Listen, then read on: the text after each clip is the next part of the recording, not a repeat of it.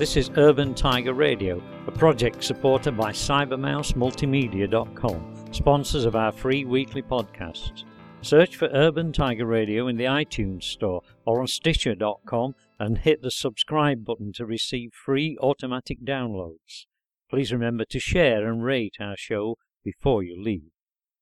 Hi, this is Bill Allerton again from Urban Tiger Radio, and in the spirit of resurrecting lost or even misplaced art, as sometimes there's a reason for these things getting lost or misplaced, but whatever, I came across a disc in my collection, and I know you haven't heard this because I think I could probably count on both hands the number of people that have actually heard this disc.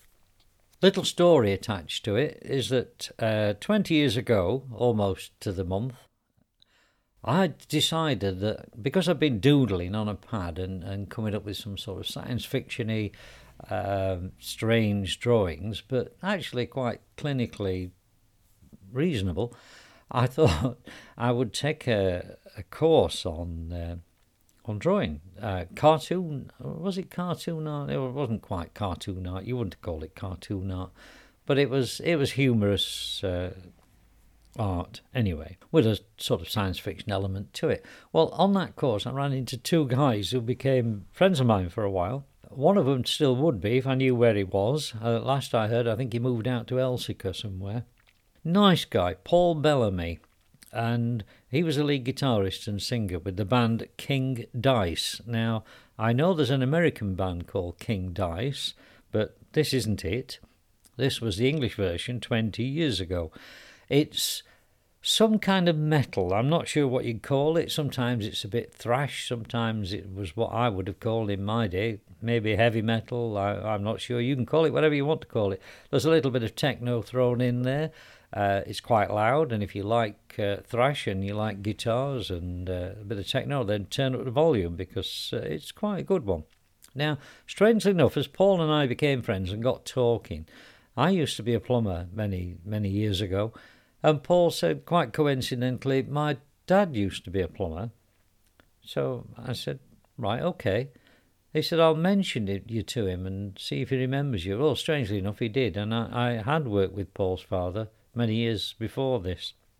Anyway, Paul's a really nice guy, and I lost touch with the other lad who was there at the same time, and that's rather unfortunate. But anyway, here we go. What we've got here is King Dice The Demos. This is a demo CD made by Paul Bellamy, Alan Marsden, Linval Douglas, Gary Millard, and Paul Thornton. Now, I've Googled all these people or Facebooked them or whatever and tried to find them, and I can't find any of them. So I would imagine that what you're going to hear now is pretty much of a one-off, and you will maybe never hear it again, ever. So we'll start off with a track written by Paul Bellamy called Everything and More. This is the lead track on the CD, and here we go with Everything and More. In fact, thinking about this one, Everything and More, sometimes these bands sound like they've used everything and more, including the kitchen sink. This one does a little bit, but it's worth a listen anyway. Here we go.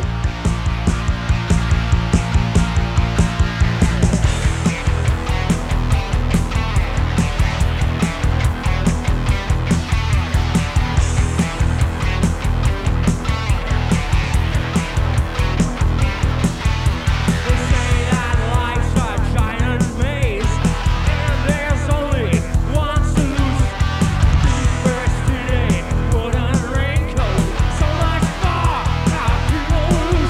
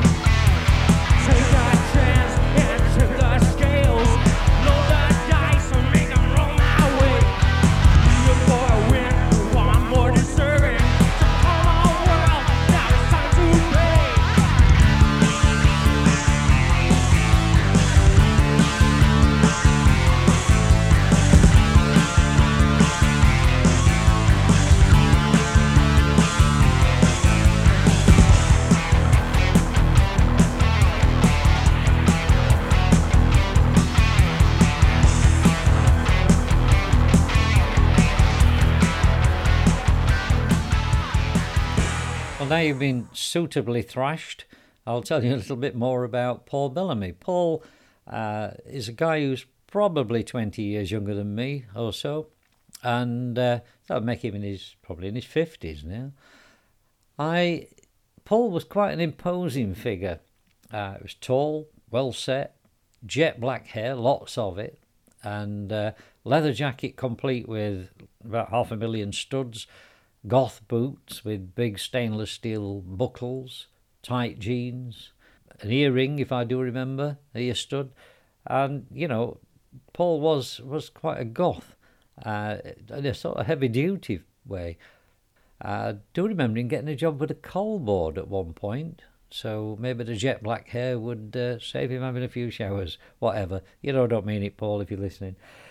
Right, the next track, because Paul and I actually were reading this book at the same time, and it's The Wasp Factory by Ian Banks. And they have a track called The Wasp Factory, which I'm going to play you shortly.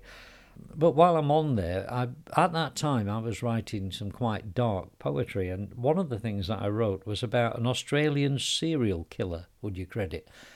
And this guy was leaving roses on his victims, just a single rose, and until they caught him, obviously. And I read this poem to Paul, and Paul liked it so much he actually wrote a song that incorporated it. I don't have a record of that song.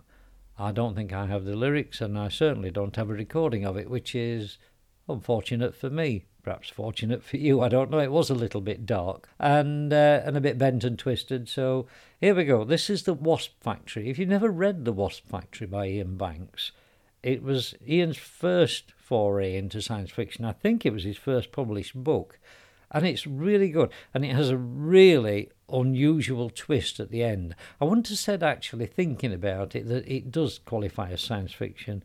It is strange fiction, and the twist is absolutely delightful. And by the way, there is a piece of advice in there that you can take from the book. Do not buy a big kite. Here we have The Wasp Factory, written by Paul Bellamy and Alan Marsden.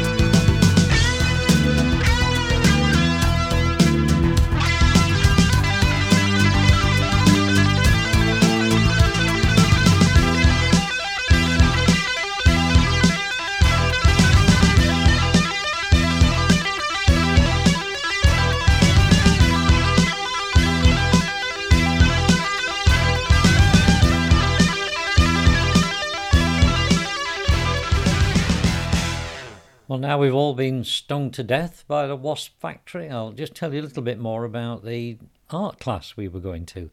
It was run by a guy called Rob. Now, Rob has one of those curiously Polish names that you can remember for about 30 seconds.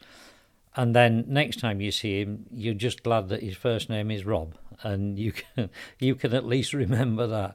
I can never remember the rest of his name. A nice guy, really nice guy. In fact, I bumped into him in Waterstones about a week and a half ago. And he's promised to email me, but he hasn't. But there again, that's about par for the course, because, you know, sometimes I think I'm just here sort of like spitting in the wind. And I very rarely get a reply or a like or whatever. Now, if you've got something, you know, if you're really down and feel anxious and you need someone to talk to, then please email the Samaritans. If you've got something quirky or something you like that we are doing, or something even that you don't like that we're doing, you can always email me, Bill, at urbantigerradio@gmail.com. That's urbantigerradio@gmail.com. I will reply to any email, whatever language it's in, and even if it's in bad language. So that's fine by me. I don't care. I'd just like to hear from you now and again, that's all. Right, Rob. Like I said, Rob is now into animation, and he's doing animated films in a purely personal and private capacity, I think. But having seen Rob's art, then I know it will be good. So when he does eventually email me, I shall make a short video of it and put it on YouTube and then let everybody know where it is. Anyway, we were drawing things like, in fact, I've got it on the wall up here. It's some kind of a horse that looks sort of semi-flesh and semi-mechanical with a skeleton on its back. And the skeleton is reaching down and drawing people up through the sands of death and out into another world. I do remember that the other guy, not Paul, was doing a drawing of a woman trussed up like a chicken ready for the oven. I can't remember what Paul was doing, but I have to say that we were all something, you know, somewhere weird, and the whole place was weird. So it was a good laugh from start to finish, and yeah, it was worth doing. It never taught me anything particularly, except that I'm not an artist and I ought to give it up. And I suppose that in itself is a very, very valuable lesson.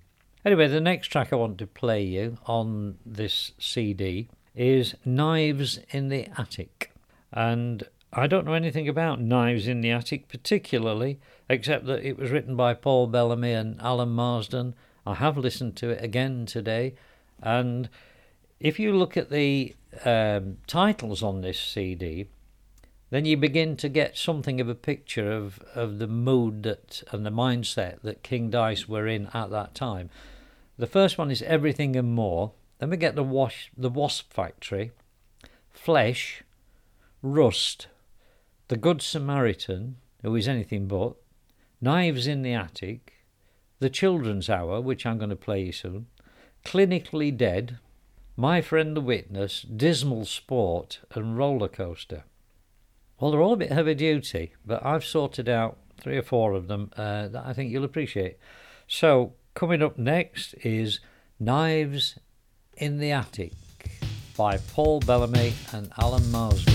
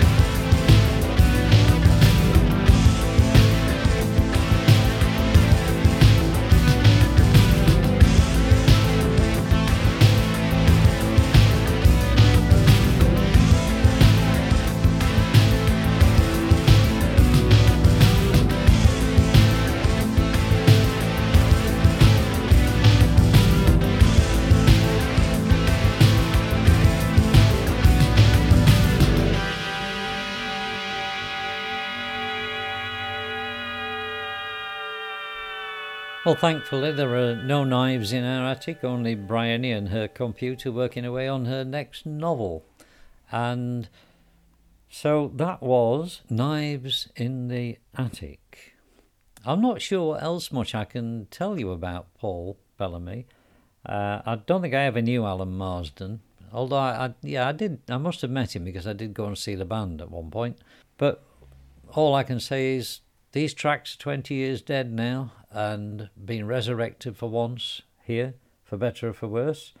And I hope you've enjoyed these. I hope you've enjoyed listening to the little sort of anecdotes about our drawing classes and Rob and Paul. And I'm about to now play you the Children's Hour, which, as you know, I already have a podcast called Children's Hour, which is also on iTunes and Stitcher and SoundCloud. So if you just Google Children's Hour, you'll get my stories for children from around and about 5 years old to 13 years old, which obviously will not incorporate the music of this kind. So here we go with the Children's Hour.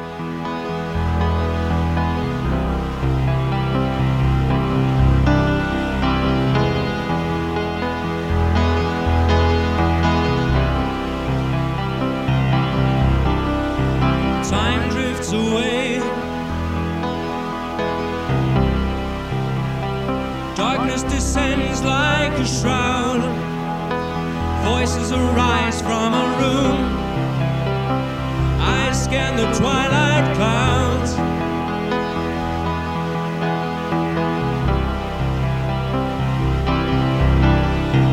Hand on the rail, he's climbing the stairs, choking on dust. He's gasping for air, drawn like a moth to a brilliant flame. Despite all the odds, he is back once again at the top of the stairs. He waits for just a while, stares at the walls, sees the crumbling tiles.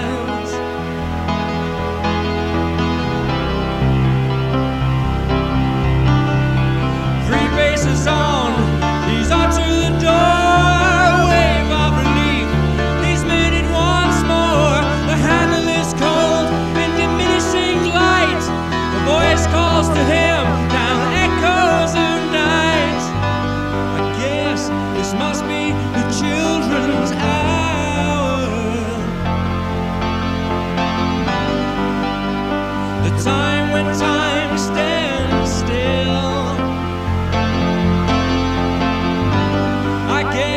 This must be the children's hour. The time when time stands still.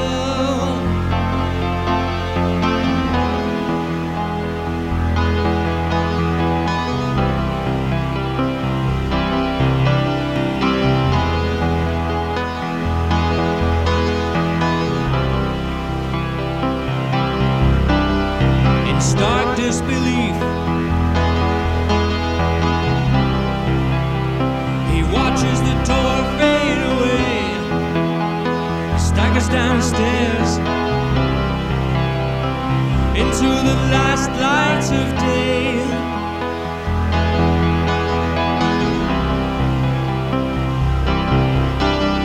The cold winter wind tears at his coat, his words have turned to ash in his throat, a fragment of time nobody will miss. Life in a room that does not exist. I guess this must be the children's hour.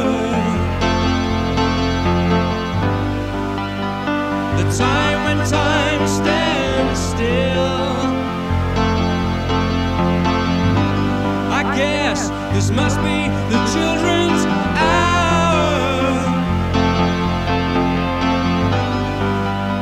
The time when time stands still.